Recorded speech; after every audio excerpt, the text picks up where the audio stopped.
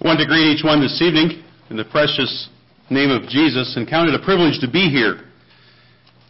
We can often say that, those two things, talk about greeting everybody in the precious name of Jesus and saying that it's good to be here. Sometimes we mean it, and sometimes we don't.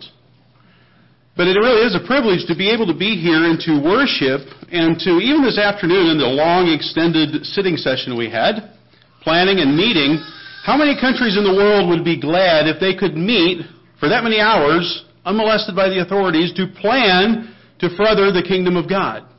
It's a blessing to be here, and I hope each one feels that way. Turn to Romans chapter 1. I'd like to read several verses. In the beginning, the subject that has been assigned to me is seeing God through nature. This evening I'd like to talk a little bit about the greatness of God. How great is God? How large is God? We really need to grasp that concept. In order to be faithful leaders, in order to be intentional leaders, we have to realize that we are not in this ourselves, and we have the backing of all the power that we need. We want to look a little bit at Romans chapter 1 and read verses 18 through 21. For the wrath of God is revealed from heaven against all ungodliness and the unrighteousness of men who hold the truth in unrighteousness, because that which may be known of God is manifest in them, for God had showed it unto them. For the invisible things of Him from the creation of the world are clearly seen, being understood by the things that were made, even His eternal power and Godhead, so that they are without excuse. Because that when they knew God, they glorified Him not as God, neither were thankful, but became vain in their imaginations, and their foolish heart was darkened. There are several things I'd like to look at in the Scripture here, and I think this pretty well sums up man's condition. We have a tendency to look at something, and we have a tendency to say, wow, but man at its heart, we know that the heart is desperately wicked, does not really want to worship a God, because that would say we have to humble ourselves, and self does not like to be humbled. The Spirit has to draw us in order to humble us to worship God. And so, if we look at the world around us, I think that's pretty well where we are today, is people look at nature, and they can see that there is an awesomeness there. They can see that there's a power there. God is revealing Himself. But they're taking that and they're twisting it. You know, it says that they knew God, and just knowing God is not enough. We all can know that there's a God, but we need to serve Him and we need to be children of His. So today we have a lot of people that know there's a God. We have people that don't know there's a God, but the people I'm talking about, the people that know there is a God but deny it. They say, no, I choose just not to believe that, or I choose not to worship the God. And it says they became vain in their imaginations and their foolish heart was darkened. God will allow those people to go their own way. God reveals Himself through nature, but nature cannot put us into direct contact with God. It is impossible. And therefore we have a lot of people, and it pains me, and I think it's coming closer and closer to our conservative congregations, that we have people that are bringing nature and the worship of nature and mysticism and things like that into the gospel setting. They want to incorporate that in the worship or in glorifying God. And in doing so, they're worshiping nature more than they are the Creator and the Lord of nature. God did not make nature for us to worship. He made nature to point us towards Him. It's pretty plain there in Romans. It's just the way it is. So we need to worship God, not nature. Nobody in here didn't know that, right? That's not new. But I think because of the pressures that are around us, it's important that we know.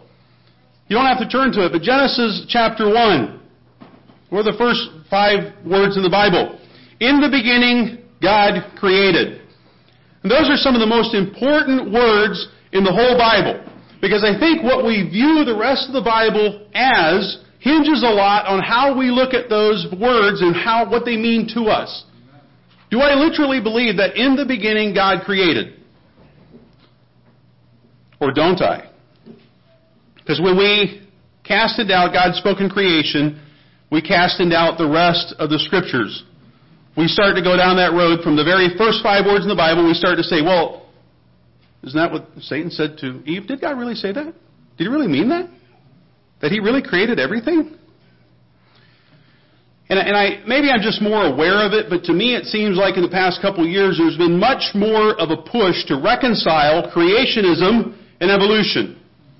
Oh, well, it wasn't probably the 7 literal days. Those were just figuratively speaking. We had up here in our business meeting 1,000 years is a day, and it just, no. In the beginning, God created in 6 days, and the 7th day He rested. So going on, and tonight I'd like to look a little bit about the universe and the power of God. So why did God create the universe? Why did He create it? Psalm 19:1 says, "The heavens declare the glory of God, and the firmament showeth His handiwork." I believe God created a lot of nature, but especially the universe, to show His power and glory. The extent of the known universe is 93 billion light years across. I'll just tell you that's far. That's really, really far.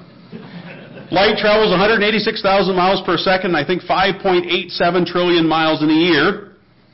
And you do that for 93 billion years, and you go far.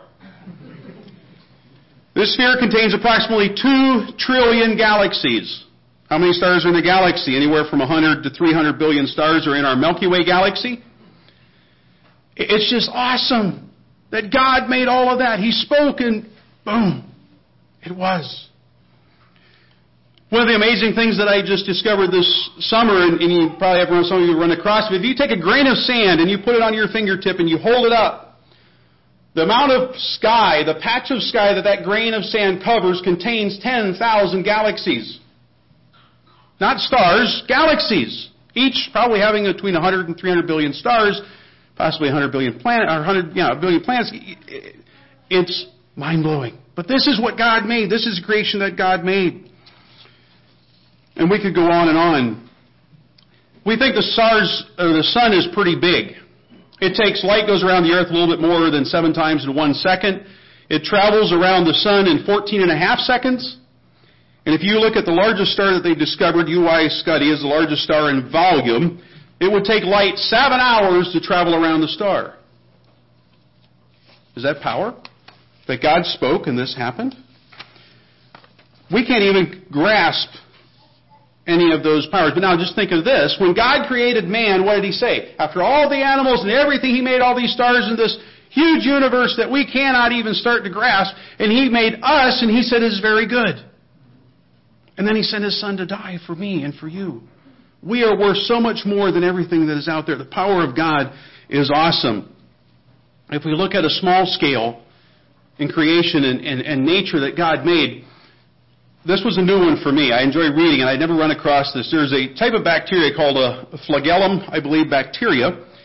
It is approximately 2 micrometers across. For those of us that are in the normal system south of the border, that is, micrometer is 1/1,000,000th of a meter, which is a little bit longer than a yard.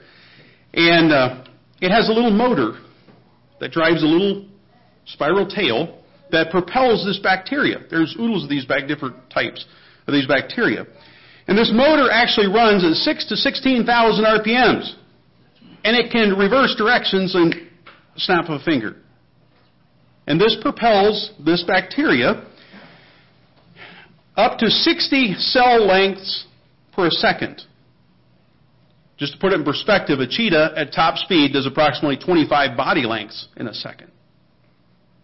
God made the universe, and He made these little tiny motors that we can't even see to do things. Just so you'll sleep better tonight, there are between 100,000 and 10 million dust mites on the pillow that you're sleeping on. God made them. Why? I don't know. But what I'm getting across is that God made everything, from the very smallest thing to the very largest thing, in 6 days. And so, okay, we all know that, but what about that? But why do I sometimes operate under the assumption that I don't have the power or the indwelling to fulfill whatever problem? Sometimes I look at things as problems. I shouldn't.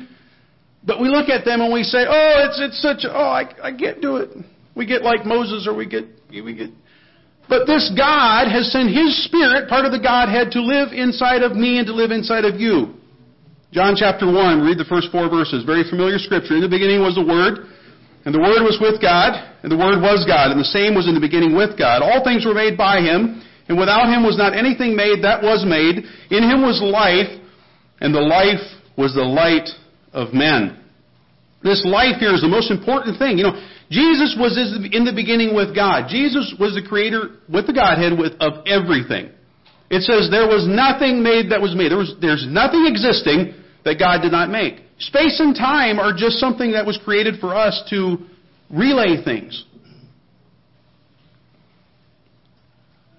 God is all-powerful. We have that life and the light of men indwelling in us. So man had to create something and enter evolution to say that I am not constrained to worship this God. Because if we say that there is someone that always was, always will be, created everything, and therefore I'm beholden to that person, to that God, to that deity, whatever it may be, I am beholden to that because He made me. And we know that God did. And so therefore people take evolution and say, well, they want to take God out of the picture and say, well, no, I'm not beholden to anybody because it just happened. I'm just a random chance dust. We're just all and we've come to an agreement to operate on certain levels, but there's no moral absolutes. Society doesn't function that way very well. We're not in the spiritual battle alone. We are backed by God. We are backed by His Spirit. Let's not forget about that. That power in verse 4 is what changes our lives. Sometimes we get tired. I'll borrow from Brother Paul wherever he's sitting this evening. We get tired in the work, but not of the work. Let's remember when we tire that we have the power of God, and we can rely on that. How we serve God and how much effort we put into serving God relates directly on our view of Him and of the power of His indwelling Spirit and how much that we owe Him. This evening, I owe Him everything. You owe Him everything. He created everything.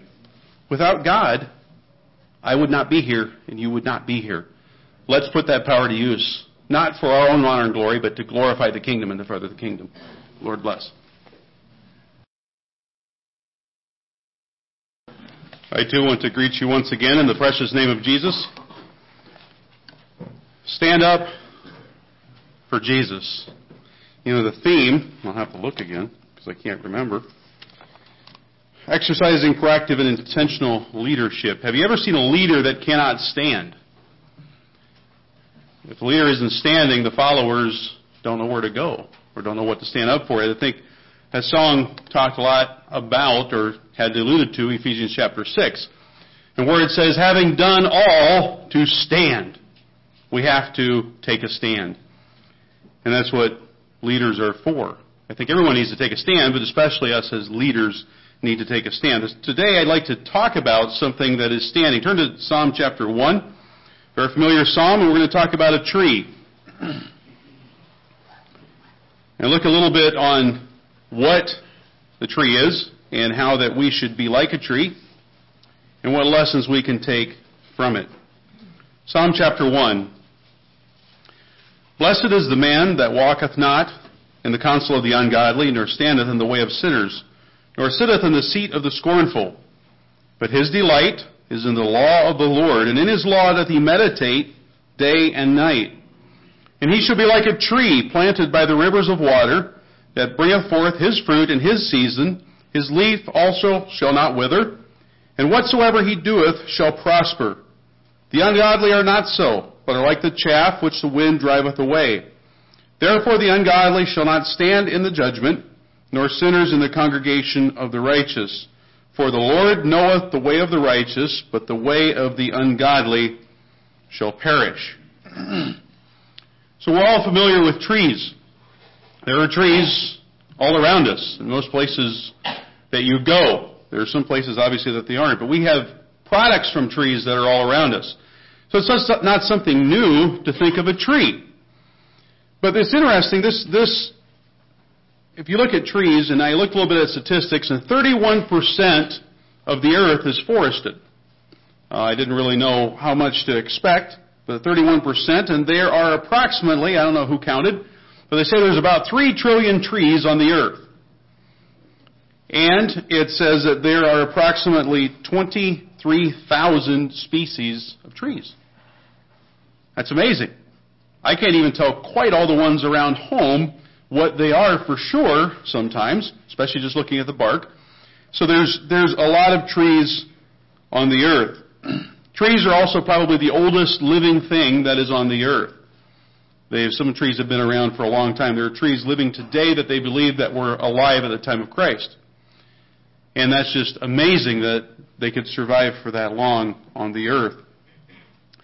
And not just, the trees. In Matthew chapter 6, it talks about the lilies of the field. And it says that they toil not, neither do they spin.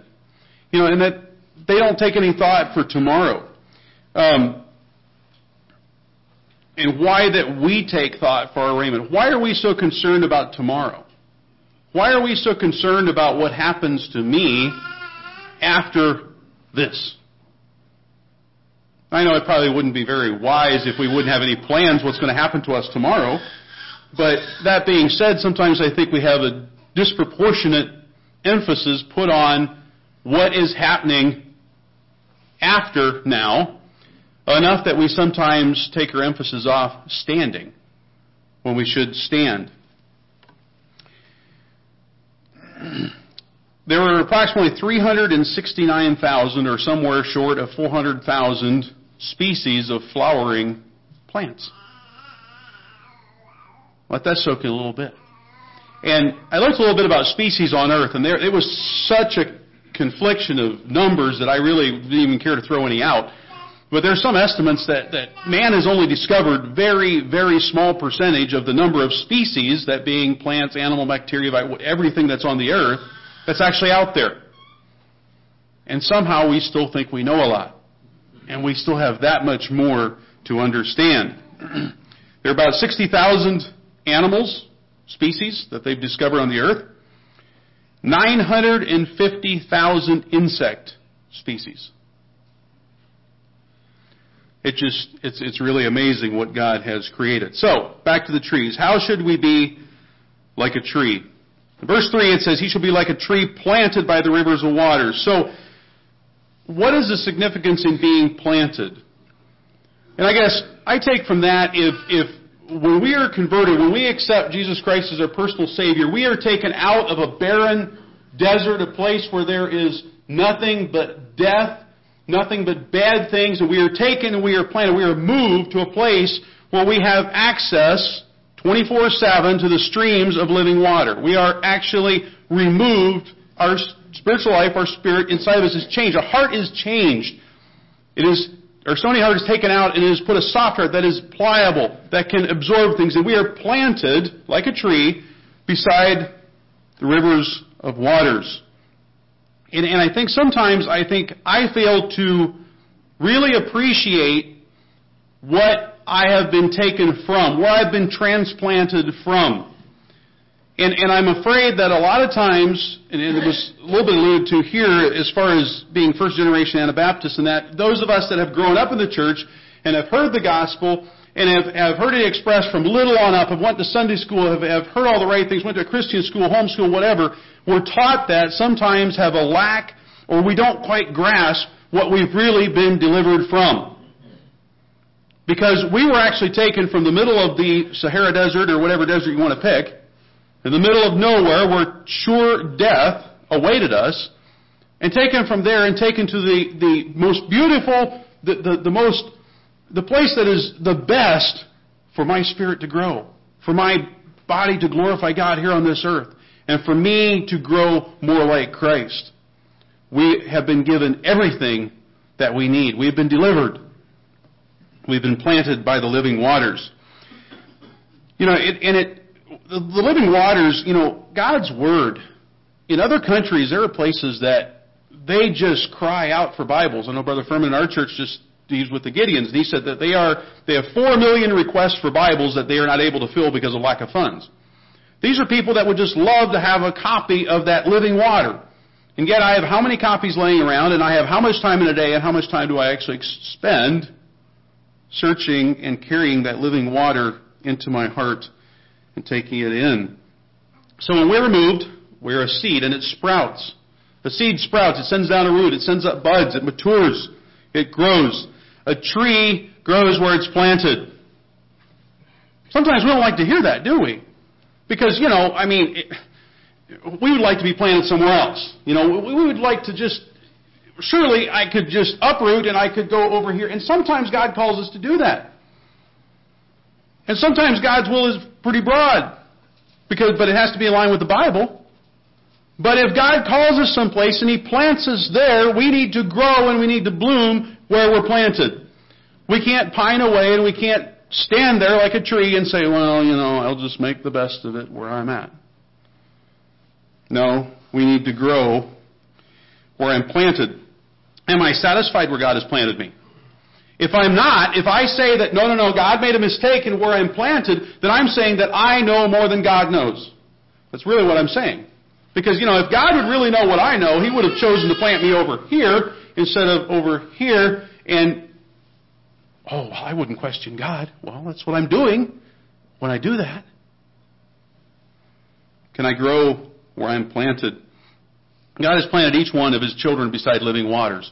If we are in God's will, and we are living according to the Bible, we have access to that living water. He will not put us in any place where we do not have access to everything that we need for growth and for production of good fruit. Philippians 4:19, but my God shall supply all your need according to His riches in glory in Christ Jesus. It doesn't say if you feel like it or if you have that in your head. It says He will through Christ Jesus. It's done. It's there. I think I remember in school there was a tract going around that it looked like a check and that was written on it. And I think I still have one somewhere, and that always sort of stuck in my mind. God has all the riches. We just need to draw on the account. It's there for us. The other thing that I think is important, that we as trees, and sometimes we get forests, right? We have a lot of trees that are planted close to each other, and so sometimes it seems like, at least to people, we get to competing. We get to elbowing the other trees, and we say, get away from my water. I need this, I need that. There's plenty of water for all. There's plenty of living water for each tree that is out there. God will provide for each one. We are not to compete. We are also not to be like a walnut tree. I'll probably butcher this word. I didn't look up how to pronounce it, but I think it's called as Juglone. Juglone. They produce it, and it hinders the growth. A black walnut produces it. There's several other trees too, but you can really see it in the black walnuts. And it's produced, and it's into the ground, and it keeps other plants from growing. It actually poisons the ground to other plants. There's a lot of plants that will not grow around a black walnut. Is that what I do sometimes? Do I crowd out others? Or do I contribute to their growth?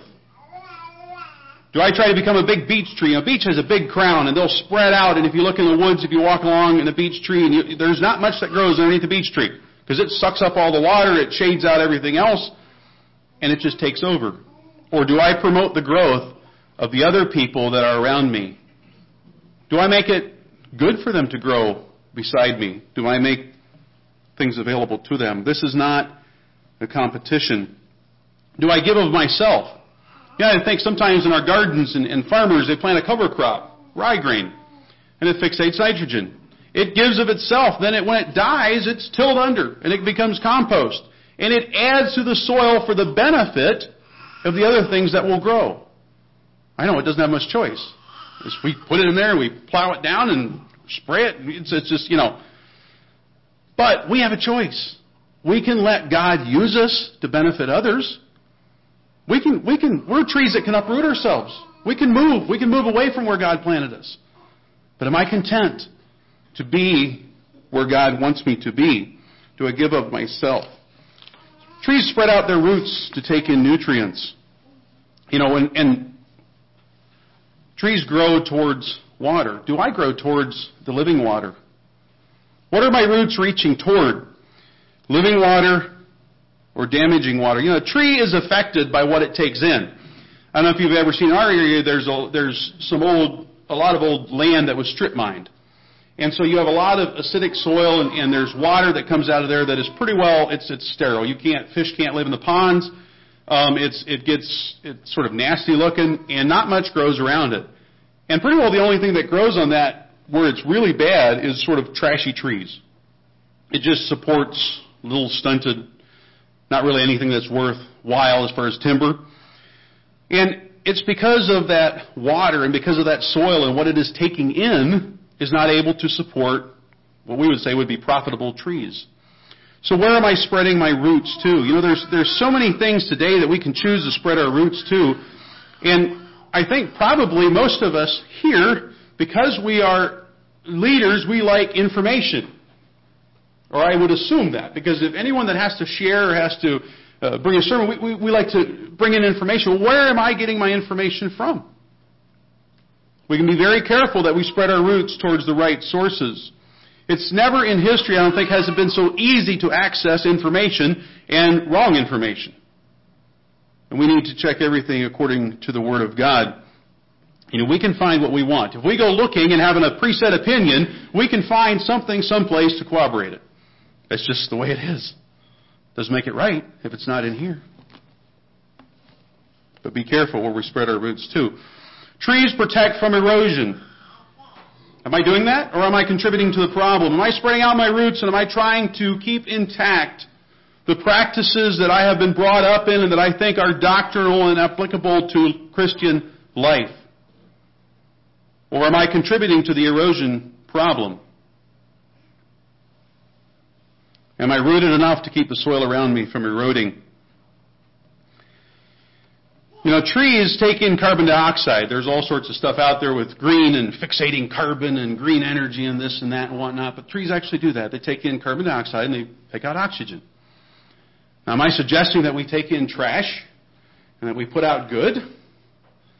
I'm not necessarily saying that we go looking for it, but what I'm saying is that we're supposed to return good for evil. So if we take in something or if something is done to us, we need to breathe out oxygen. Oxygen does what? It gives life to almost every organism that is on the earth. Do I do that? Do I take in from the world around me the pollution that's out there? And can I let God change it through me to breathe out blessings on people?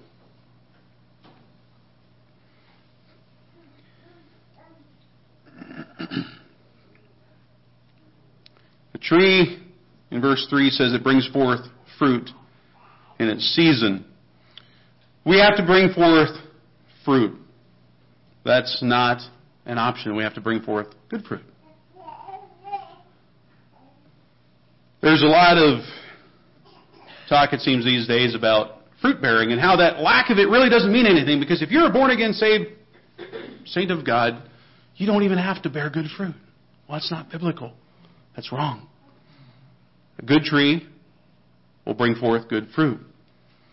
Just like it says, out of the abundance of the heart the mouth speaketh. What a tree takes in, it will put out. What about the direction that I'm growing as a tree? We know that trees grow towards light. You ever notice that there in the woods, trees grow towards light? So if you have a big canopy and you have a little sapling, they'll sort of go out where they can get light. Am I growing towards the light? Am I growing towards Jesus Christ? Or where is my light source that I'm focused on that I'm growing to? You know, first of all, a tree has to have a good foundation. A tree doesn't just sprout in one day and just shoots up there and it's a big sequoia tree in 20 years. It don't work that way because it would fall over because it's not established. First of all, we need to establish on a foundation.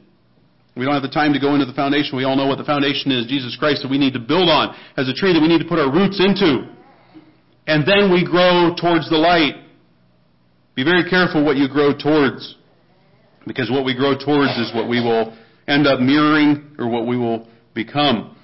A tree will have many benefits. You know, it benefits everything that is around it. Animals, birds nest in its branches. Maybe it has a den or coon or possibly large enough that a bear could hibernate in it. It has all these things that it helps the things that are around it.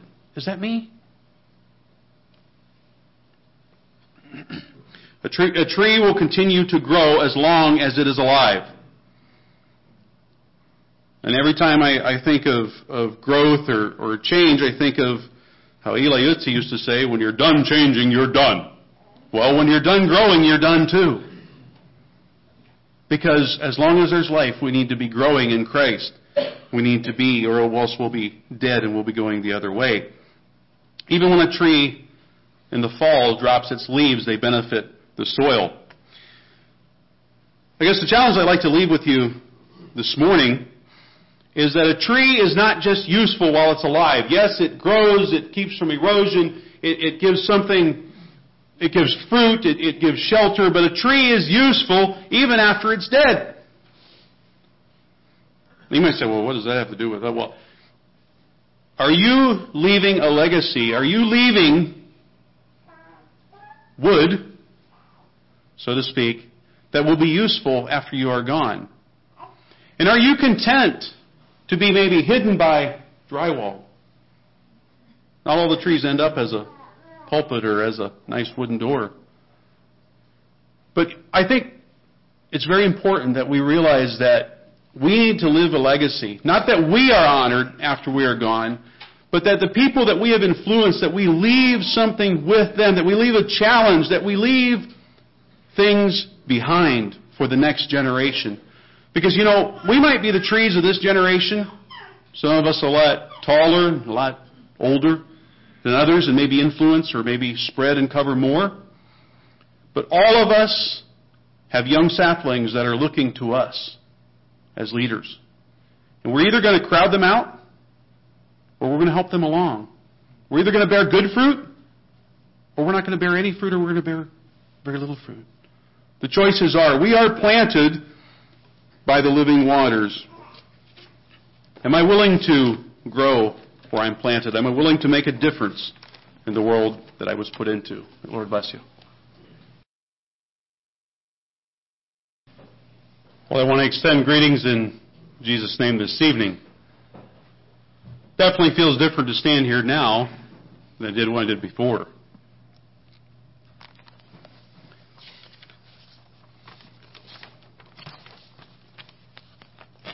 One thing I thought of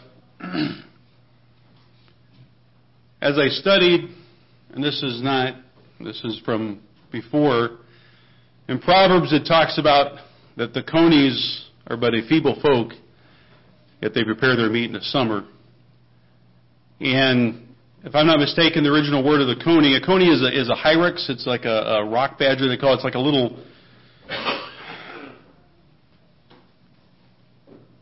can't say the word that I want to get, but it's a little varmint that lives in the rocks. And the name means hider. And at times like this, I think of the coney is a dumb animal, but it still hides in the rock.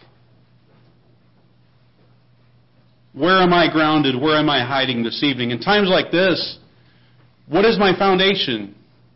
Where do I hide? Am I as smart as the coney?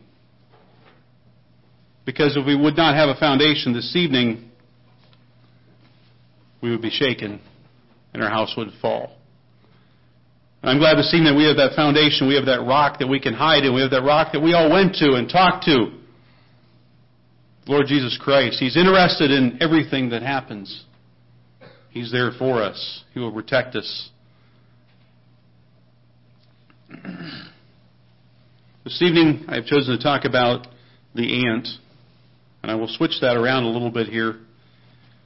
The verses in Proverbs where it says, the very familiar verses, go to the ant, thou sluggard, consider her ways and be wise, which having no guide or overseer or ruler, provideth her meat in the summer, or in gathereth her food in the harvest. Now you might say that's rather harsh. I'm speaking to a group that I believe is, except for some children probably, are born-again Christians, are leaders. Why possibly would I bring the word sluggard into here? The definition of a sluggard is a lazy or a sluggish person. Well, that's not me, is it? I'm industrious. I work. I go to work early and I come home late and what about, well, Ecclesiastes 9 verse 10 it says, whatever thy hand findeth to do, do with thy might. For there is no work, nor device, nor knowledge, nor wisdom in the grave whither thou goest. This evening we have a stark, vivid reminder that while we have the time we are given now, we are not promised anything more. Today is the day of salvation. We cannot neglect it. We shall not escape. There is no other provision made for us if we neglect that day of salvation. So we need to do everything with all our might. So I'm going to ask the question, I've been challenged by this here. Am I a spiritual sluggard? And I'd like to suggest this evening that if I am not doing what I know to do according to the Scripture with all my might, I'm a spiritual sluggard. Is that strong language? Yes. But the Bible doesn't cut any corners. It doesn't cut us any slack. It speaks to us truthfully. Am I giving it all that I have? We see sometimes, we engage in ball games or different things, and especially as men, we become very competitive. And we give it everything that we have. Do I do that in my spiritual life? Am I willing to lay it all on the line for the Lord? Have you ever watched ants push, pull, drag, struggle to get something back to their nest? I had to think of going to school, and probably Daryl and Brian would relate to this. I know on the playground it was dirty and it was dusty and there were a lot of anthills. And we used to feed them, and I think even sort of claim this colony or that colony there for that 1 year. And they are quite industrious. And some types of ants can carry up to 50 times their body weight. That's just amazing how much that they can carry. That's what God designed them to do. So God designed me to do something too. He didn't design me to go out and cut off a piece of leaf and drag it back to my house. He didn't design me necessarily, unless you're an excavator, I guess, to dig in the dirt, but that's secondary. He designed us to reflect Him. He designed us to point other people to Jesus Christ. The ant, with all its intelligence, is doing exactly what God designed it to, with everything that it has. What about me? Now I'd like to switch gears a little bit. I know I said go to the ant, thou sluggard, but I keep bees, and so I know bees a lot better than I know ants. So I'm going to talk a little bit about bees. They're a lot like ants, except they don't live underground. There's a lot of things that we can take from bees. I'm going to read several verses from Romans chapter 12, where it talks about that we have many, I'm just going to skim over it, I guess. We have many members in one body. We don't have the same office, and we're all familiar, I think, with that scripture. And it talks about how the different gifts are given to us and how we are supposed to fulfill what is put in our lap or what is given to us to do.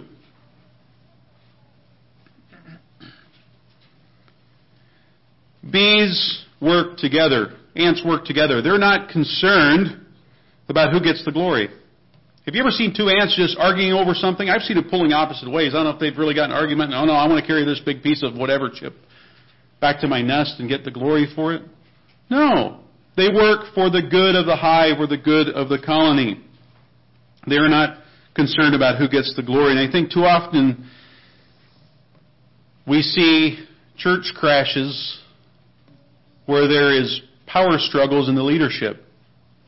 Because people are more concerned about who gets the glory than about getting the work of God accomplished. And may that never be us. But we have to be mindful that that is not the way that we operate, or we will go down that road. That is self coming out. Bees share. If they find a good nectar source, they go back to the nest and they do a dance that tells the other bees what direction, how far approximately to look for that nectar. If I discover something that is beneficial in my Christian life, am I apt to share it with other people? Am I apt to say, look, this has really blessed me? Or am I apt to sort of keep it all for myself? Even these little stinging bugs don't do that. They share. They give it out. We need to pull other people up and not push other people down. There's two ways of responding to people that we feel are not at the level that they should be. One is we can hurt them and we can push them down, or we can come alongside of them and lift them up. and help them along in life. Sadly, a lot of times personal recognition becomes a larger goal than the accomplishment of the task. I once knew a guy that was said of him that he would rather argue for 30 minutes over a 20-minute task just so he could do it his way after he was done arguing. Is that me? Even the animals don't do that.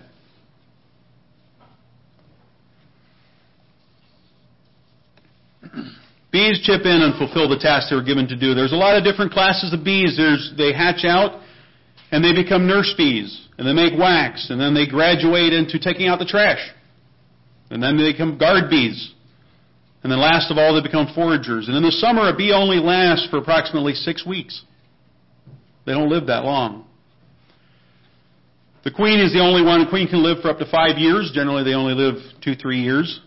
But they are the only one that is in the hive long term. These workers are working for the good of the hive. A queen can lay up to 1,500 to 2,000 eggs per day, and over a lifetime may lay more than 1 million eggs. Is that intelligent design? An insect that small, laying 1 million eggs over a lifetime? Puts our chickens to shame. Right now they're not laying very well. So what about these bees? They don't look around the hive and they say, well, I don't really like taking out the trash and dragging dead things out or other bees that have died. I don't like to do that. I think what I want to do is I want to be the queen.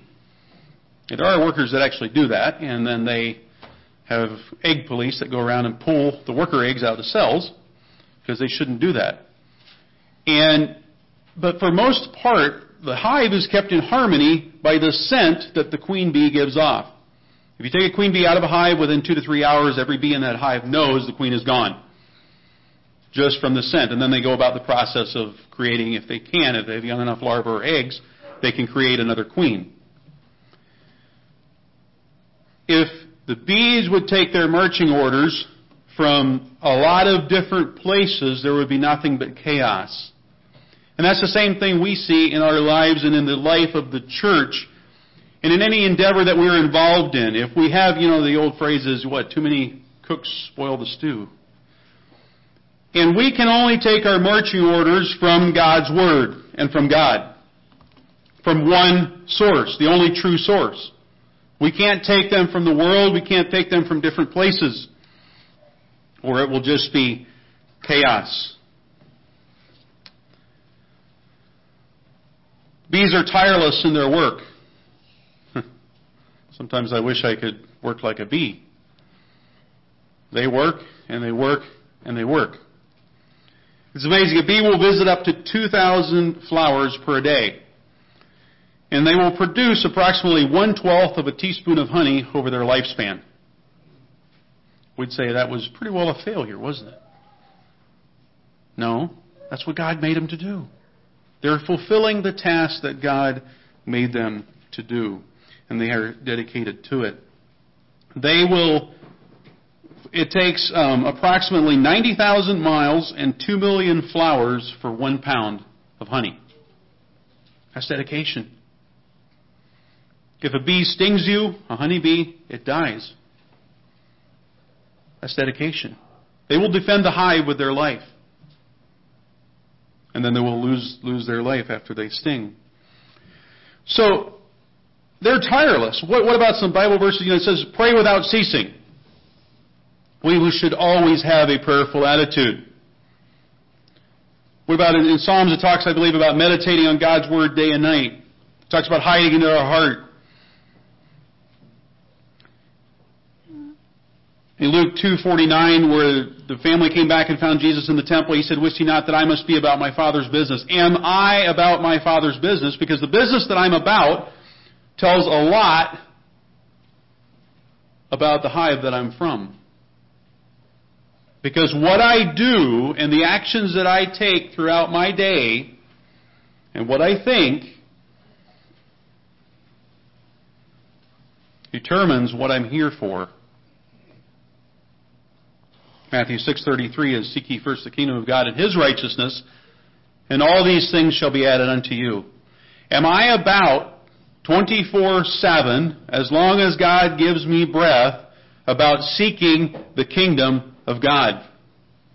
Or do I want to take little breaks? Do I want to say, well, that's fine and that's well, but I'm just going to, I just can't do this. No, God gives us strength. God gives us the ability to go on and to be about our Father's business. You can only have one Father. It's either Satan, like the Pharisees. Pharisees' father was Satan, or it is Jesus Christ. Do I work in unity? Am I willing to make a sacrifice for the kingdom? Unfortunately, a lot of us, myself included, I'm speaking for myself, probably really do not know what it is about to make a sacrifice for the kingdom. I might be a little bit uncomfortable at times. I might do things that I don't want to do, but can I really call it a sacrifice by living in the United States and being blessed the way that we are, and then some little thing comes along that I don't really like and I complain about it? As a challenge this evening, bees store up honey in the summer. Remember, they only live about 6 weeks. They are storing up honey for winter that they will never consume. The bees that are born in August, September live throughout the winter and then die in the springtime. So those bees are storing up honey that they will not consume. They are looking out for the health of the hive. They are looking out, shall we say, for the brotherhood. Can I do that? Can I look out for the health of the brotherhood? This isn't about me. Yes, I will someday have to answer to God for me. But this life that I am living here is about furthering the kingdom of God. And it's about sending treasure on ahead. And it's about storing up things, like we talked about this morning, the wood. Am I willing to be and to leave a legacy for those that are coming behind me? Am I willing to give everything for the local branch of the bride of Christ, which is the church? Am I willing to work together with anyone that God has put in contact with me? Or do I say, that person there, I can't get along with that person? Well, it's probably not that person that has a problem. It's probably ourselves.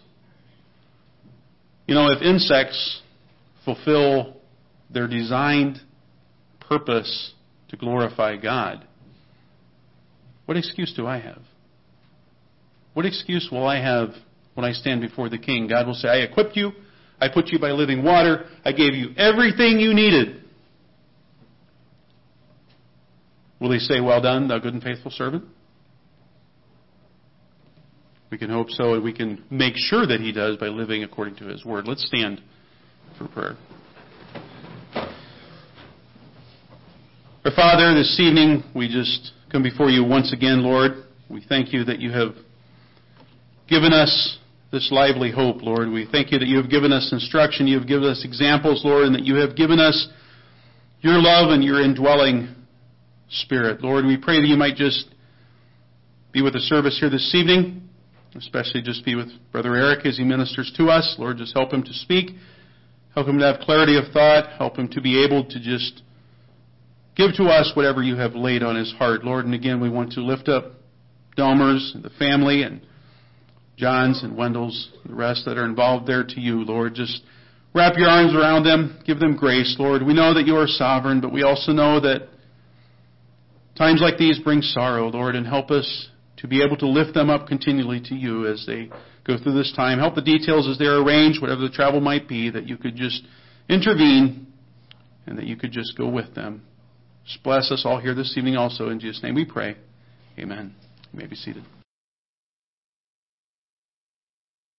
If Christ had not died upon that tree, we would just be meeting as a social group.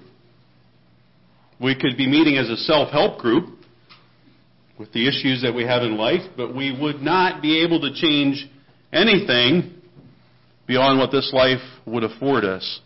But because He died on that tree, because Jesus Christ died for my sins and for the sins of the world, we can live an overcoming life here, and we can experience eternity with Him. So this meeting here is not just a social club.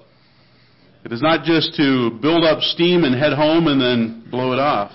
Yes, it's encouraging, and we need to build up, I shouldn't say steam, I don't think, but we need to build up courage and to be impressed, to get the message of the gospel across to the great unwashed that are out there. This morning I'd like to read several verses out of Job chapter 12, verse 7 to 10, and then look at a interesting creature that God has made, a creature that I knew very little about until I started reading about it. Job chapter 12, verses 7 to 10. But ask now the beasts, and they shall teach thee, and the fowls of the air, and they shall tell thee. Or speak to the earth, and it shall teach thee, and the fishes of the sea shall declare unto thee. Who knoweth not in all these that the hand of the Lord hath wrought this? In whose hand is the soul of every living thing, and the breath of all mankind? Now it goes to describe that God made everything. And that last verse there says, in whose hand is the soul of every living thing, and the breath of all mankind? I know I'm being repetitive, but God made everything. He controls everything. We owe everything to God. And most of nature was created without a choice. They do what God created them to do. We have a choice. And therefore we can honor God by choosing to fulfill our design purpose, or we can go against God's plan and bring dishonor to God, and we're in the camp of Satan. We're either serving one or the other. This morning I'd like to talk a little bit about the cuttlefish. And contrary to what its name is, you probably wouldn't want to cuddle with it. Although it was sort of interesting, some of the divers that dive in Australia, where the giant cuttlefish lives, at certain times of the year it will actually swim up to divers and want to be rubbed and patted, which would be interesting, although I don't know that I'd want to swim in the ocean even with scuba gear. If you've ever had a parakeet or a cockatiel and you've bought a little cuttle bone, which is an oval-shaped thin bone, and put it in the cage, I don't know how many of you have experienced that, but this is the creature that cuttle bone comes from. The creature is, they're from the squid and octopus family. They have 8 limbs, and they swim by rippling the edges of their body. And they can squirt ink, just like an octopus or a squid can. Their body itself can grow up to about 20 inches long, and they can weigh up to 23 pounds. That's including the tentacles and the rest of it. They're not that large of a creature. The interesting thing about the cuttlefish is not necessarily how it's built or how it's made up of, but that it can change colors. It's like a chameleon of the sea. Except it's a super chameleon. This isn't just your normal creature that can change colors. It doesn't go out and get a sunburn and turn bright red like I do. It can change colors in under a second. And it can change all types of colors. It can go red, blue. It can make patterns. It can do strobe effect. It's truly amazing. God made this creature. One of the more interesting things that I found is when these creatures, at certain times of the year, when they go through their mating rituals, some of the males that cannot compete with the larger males can display on one half of their body that is turned towards a male cuttlefish, they will display the side of a female cuttlefish. But if the female's on the other side, they will then display their male side on the left side of their body, so it invites less competition. So they can split right down the middle. Isn't that amazing that just happened?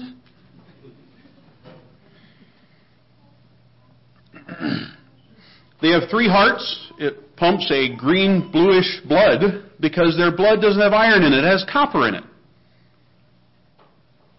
And that transports less oxygen than iron does, and so they have more hearts to pump more blood. God made distinct creations for distinct things. So, the other things that are amazing about it, it can match its background. There can be two cuttlefish only separated by a couple feet and have slightly different textured bottoms or colored bottoms, and they will match those exactly or almost exactly. They will have different patterns. They won't have the same pattern because they are conforming to what is around them. And now, furthermore, a cuttlefish is colorblind. Digest that. And they can change colors and match their background in near total darkness. I don't understand that. But I don't have to. God made them that way. The other thing that totally sort of messes with my mind is not only do they match the color of the background that they are at, but they will match the texture. Yes, you heard that right. Their skin will have bumps or protrusions or blades on it and will bulge out and conform to texture of the background that they're trying to match. And they've done tests in tanks where they've gone and they put horizontal stripes on the tank. And if they do that, the cuttlefish will lay horizontally. They'll stretch out horizontally. And if they put upright stripes in, they will raise an arm to match that stripe. They're trying to blend in so that predators will not eat them. It's a pretty good driving force, I guess, to conform to your background so that you won't be eaten. Even when they're swimming in seaweed, they will conform to the color of the seaweed. They will match the motion and the swaying of the current with their arms and their tentacles so that they blend in. In fact, their camouflage is so good that the military has studied them, and I believe still is, trying to understand their secrets and trying to make camouflage that would conform to the background, whatever the person or the implement is in. So you probably know where I'm going with this. Don't be a cuttlefish. For more reasons than one. Don't try to blend in. Don't try to conform. Don't try to be and become the world that you're living in. Very familiar verses, Romans 12, verses 1 and 2. I beseech you therefore, brethren, by the mercies of God, that ye present your bodies a living sacrifice, wholly acceptable unto God, which is your reasonable service.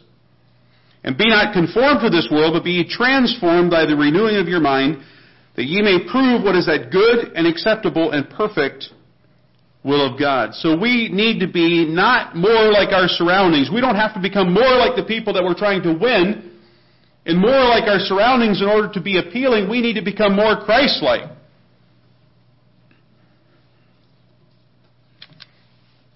Don't be a cuttlefish. James 4, verse 4 says, Ye adulterers and adulteresses, know ye not that friendship with the world is enmity against God? Whosoever therefore will be a friend of the world is an enemy of God. It's pretty plain. But self and humanism left to itself will always gravitate to the lowest common denominator. We will always be pulled back and try to match what we shouldn't. And we will conform to something. Some people say, well, no, it used to be pretty cool, I guess, back in the 90s, 80s, where there was no fear bumper stickers. It was basically saying that I'm not conforming to a standard. Well, yes, you were. You were conforming to that standard. We are conforming to something. We will identify with something. We will become like something. Is our choice. What we focus on and what we become. Have you ever seen people that have said, I will not be like, and oftentimes they will name a parent. I'm not going to be like that person. And they are so focused on that, they become almost a carbon copy of that person. 1 Peter 2, verses 9 and 10. You're a chosen generation, a royal priesthood, a holy nation, a peculiar people. Why? That ye should show forth the praises of him who hath called you out of darkness into his marvelous light, which in time past were not a people, but are now a people of God, which have obtained mercy, but now, or have not obtained mercy, but now have obtained mercy. So because of this mercy that was given to us, we are now a people. We are taken in. We are as much children of God as the children of Israel were. We are a chosen people, and so we need to conform to God's standard. We don't have to blend into anything besides the Bible. We need to become more Christ-like, more like His Word, not like our surroundings. Am I willing to be radically different in the environment that I am in?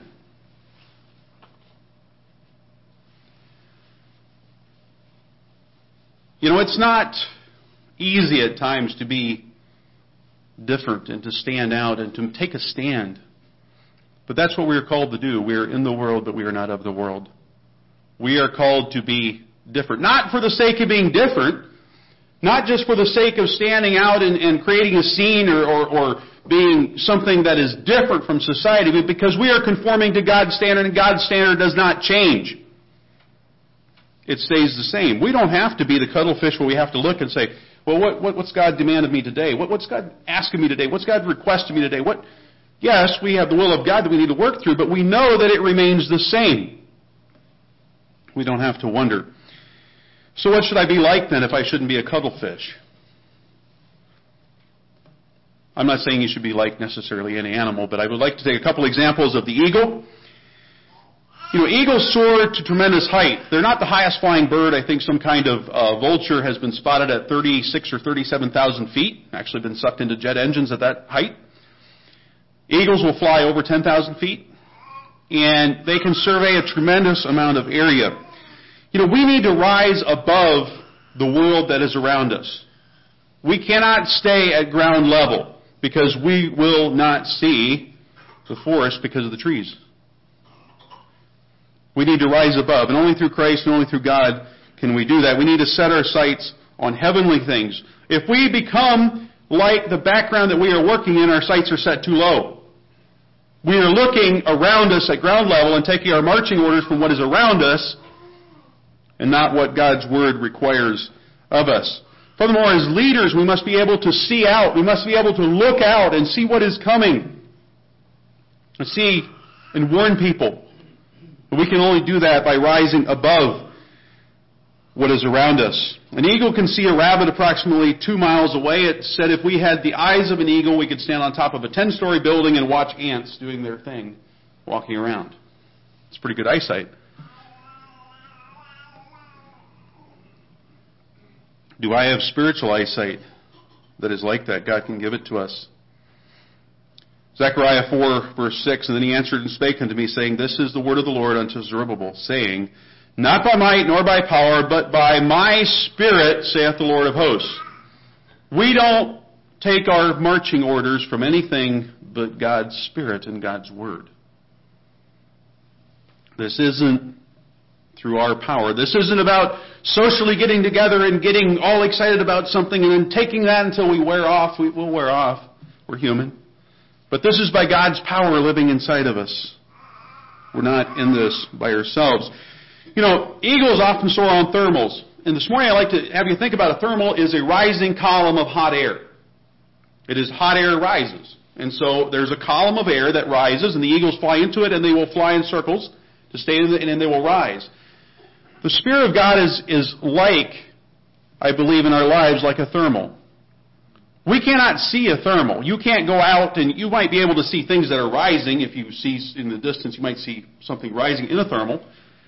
But you can't see the thermal. But you experience the Spirit lifting you up. And a lot of times the Spirit of God, I think, is identified very accurately by looking back into our lives. We see things that have happened and we say, whoa, I can plainly see the Spirit of God at work. But at the time, it's not necessarily that we identify that, yes, this is the Spirit of God working in me. But we need to rise up. We need to be buoyed up by the Spirit of God. Not that we pull our own selves up, but that we let the Spirit of God take us up. And we look for God's direction in our lives. In Isaiah 40, verse 31, But they that wait upon the Lord shall renew their strength. They shall mount up with wings as eagles. They shall run and not be weary. They shall walk and not faint. Wait on the Lord. That's hard for me. I don't have much patience a lot of times. I want it now. But we need to wait on the Lord, and His Spirit is faithful. He will give us direction where we need to go. You know, we need to be separate from the world. I guess my challenge And this last devotional for us all is that we don't try to blend in. That we don't try to hide like the cuttlefish. We don't try to conform to some background that we are in. But that we are like Christ, that we are controlled by the Holy Spirit. And God has created each one of us, each living soul, each human has a never-dying soul. And He has created each one of us for a purpose. First of all is to glorify Him, and then we have individual purposes too. God has supplied that power. It's up to me if I want to connect to it or not. Don't be a cuttlefish.